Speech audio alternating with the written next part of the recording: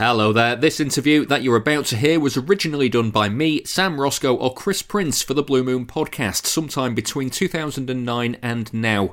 That means if there's anything that sounds a bit out of date, or if there's anything that's an obvious topic that we've not asked the guest about, it's probably because the interview is from a long time ago.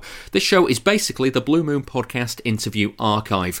All of the new interviews that we do with former City players and managers will go live on the Blue Moon podcast first, so if you like what you hear, then please go and subscribe to that, and there's a new show every Friday with a look at everything on and off the pitch for City. But for now, enjoy the end of this generic recorded message and enjoy the interview with the person whose name is in the title of this episode. To play 9 positions doesn't mean you've got a position, does it, really, But yeah, you're right completely. I wouldn't do that again. If I had a career tomorrow, I'd want to establish myself in sort of one or two positions, but not moving about like I did. I mean, obviously one week I could be playing outside left and the next week right back. But at the time, got to remember, the team consisted of only 12 players. Not like today where they can bring in 3 or 4 subs. So to have a guy as number 12 in case you got an injury anywhere on the field, it was just ideal.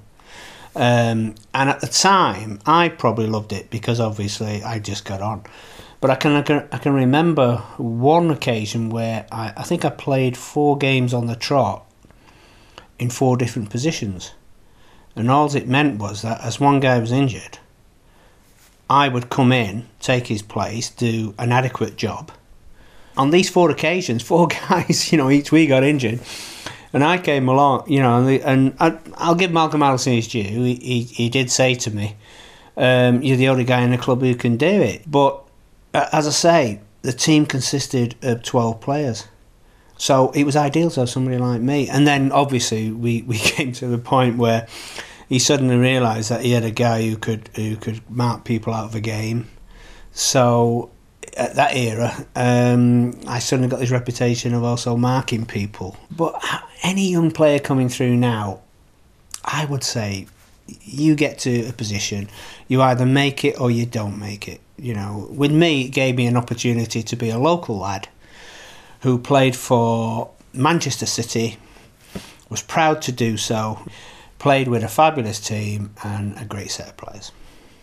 And so you made your senior debut in .64 in a away defeat against Charlton. How did you see your career going when you started then? Well, in them days, you see, I was a 9.5 stone, could catch pigeons. I was an outside left, you see. And I suddenly came into the team. I was only 17, 18 type of thing. It was an opportunity, I think, because the winger in them days was a very popular guy called David Wagstaff, who got in a bit of trouble with the club. And at the time, I was playing very well in the reserves, and luckily, I was taken away one Friday to London. Went to the Grand Hotel, and he was a young lad from Wythenshawe, who his Friday night was going to the fish and chip shop, running over there, getting 4 fish and 2 fish and all this sort of thing. And then the next minute, there I am coming down for the evening meal. I came down. I always remember it. I came down and there was 6 at the table, and I sat next to Harry Dowd. I didn't know I was only a young lad then, you see, and I didn't know them very well. And I sat next to Harry, and there was all these nice fork spoons going. I'd never seen half of them in my life, and I was dying for a chip butty and a cup of tea. I hold my hands up, and here we are in the Grand Hotel. I'm in my blazer and suit, and this is the honest truth. I had what Harry had. Whatever Harry ordered, I had. And we went through like a lovely meal. When I say a lovely meal, after stuff, I didn't know what it was, and instead of having my usual pot of tea, I had a glass of wine. The very first time I had a glass of wine,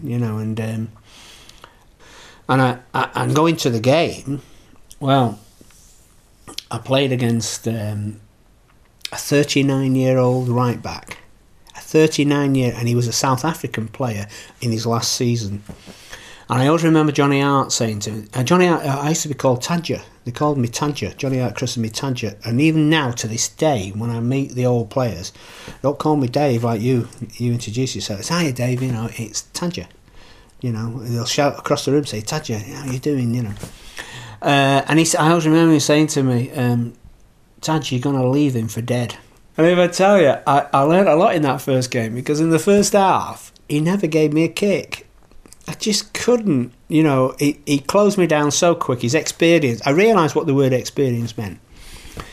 And it was only partly into the first 10 minutes of the second half that he went for a 50-50 ball with me. And I made it a 60-40 mine and just hit it past him. And obviously, I just ran past him, and that was the start of a bit of confidence for me, type of thing. I think the next few games, I actually played outside right. They switched me over to the right, and I was all left pegging them days a little bit, but I played outside right, played very well. The manager was George Poyser. Les McDowell was the assistant manager at the time. And they just gave me, a few games, which was a great experience. But again, if I was to look back now, I probably went into the team a little bit too early at 17, type of thing. I wouldn't change it in the sense that I wouldn't change what happened at the club and the great achievements. But personally on my career, I do feel a bit, maybe, if I look back now, I should have really, to progress in my career, moved on. And say you're then part of the 65-66 Second Division Championship side. Yeah. What was that like? Well, again, obviously we'd been relegated. What happened then was this moment when George Poyser and Les McDowell got the sack, and we came.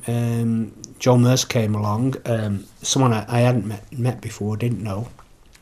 And then this guy who had a reputation of being a very exceptionally good coach, Malcolm Allison. I mean, many people tell you stories about him, and he was a little bit before his time. We got the ball so quickly up to the forwards, and everybody was so excited to see this attacking form of team. And obviously we had a fabulous time because we were champions, and...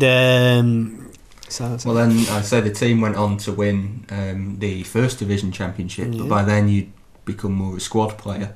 Is that something that you not really regret, but look back on and wish things had been slightly different? Yeah, because I think somebody worked it out on the positions I played the year we won the thing, and it was something ridiculous, and I think that's why Everton and Tottenham came in. I went up to Tottenham to see the great Bill Nicholson, and he wanted me to play in midfield. When I went to speak to Everton with Harry Catterick, he wanted me to play with Alan Ball and a couple of other great midfield players. He wanted this midfield. Then you touched on it before, you got a reputation as a man marker. The classic example is the 69 FA Cup semi-final against Alan Ball. The story goes that he was expecting to find you tightly marking him still in the showers afterwards because you were... Well, yeah, not the showers, the toilets. He did come out. He did say to someone, "Can't go anywhere without that bloody Connor being with me," type of thing, I can't say anything, obviously, the big thing with the Alan Ball thing was I was quicker than Alan Ball. And even if he half-turned me, I would make the time up over the next 2 yards. He couldn't get away from me. And sometimes his frustration took the better of him. He has hit me on the field before today. He has called me some things I will not even mention. And I wouldn't like somebody doing the same to me. I would have found it frustrating because it's like running around the field with a guy tucked in your shorts and no one will pass you because you're being marked that close.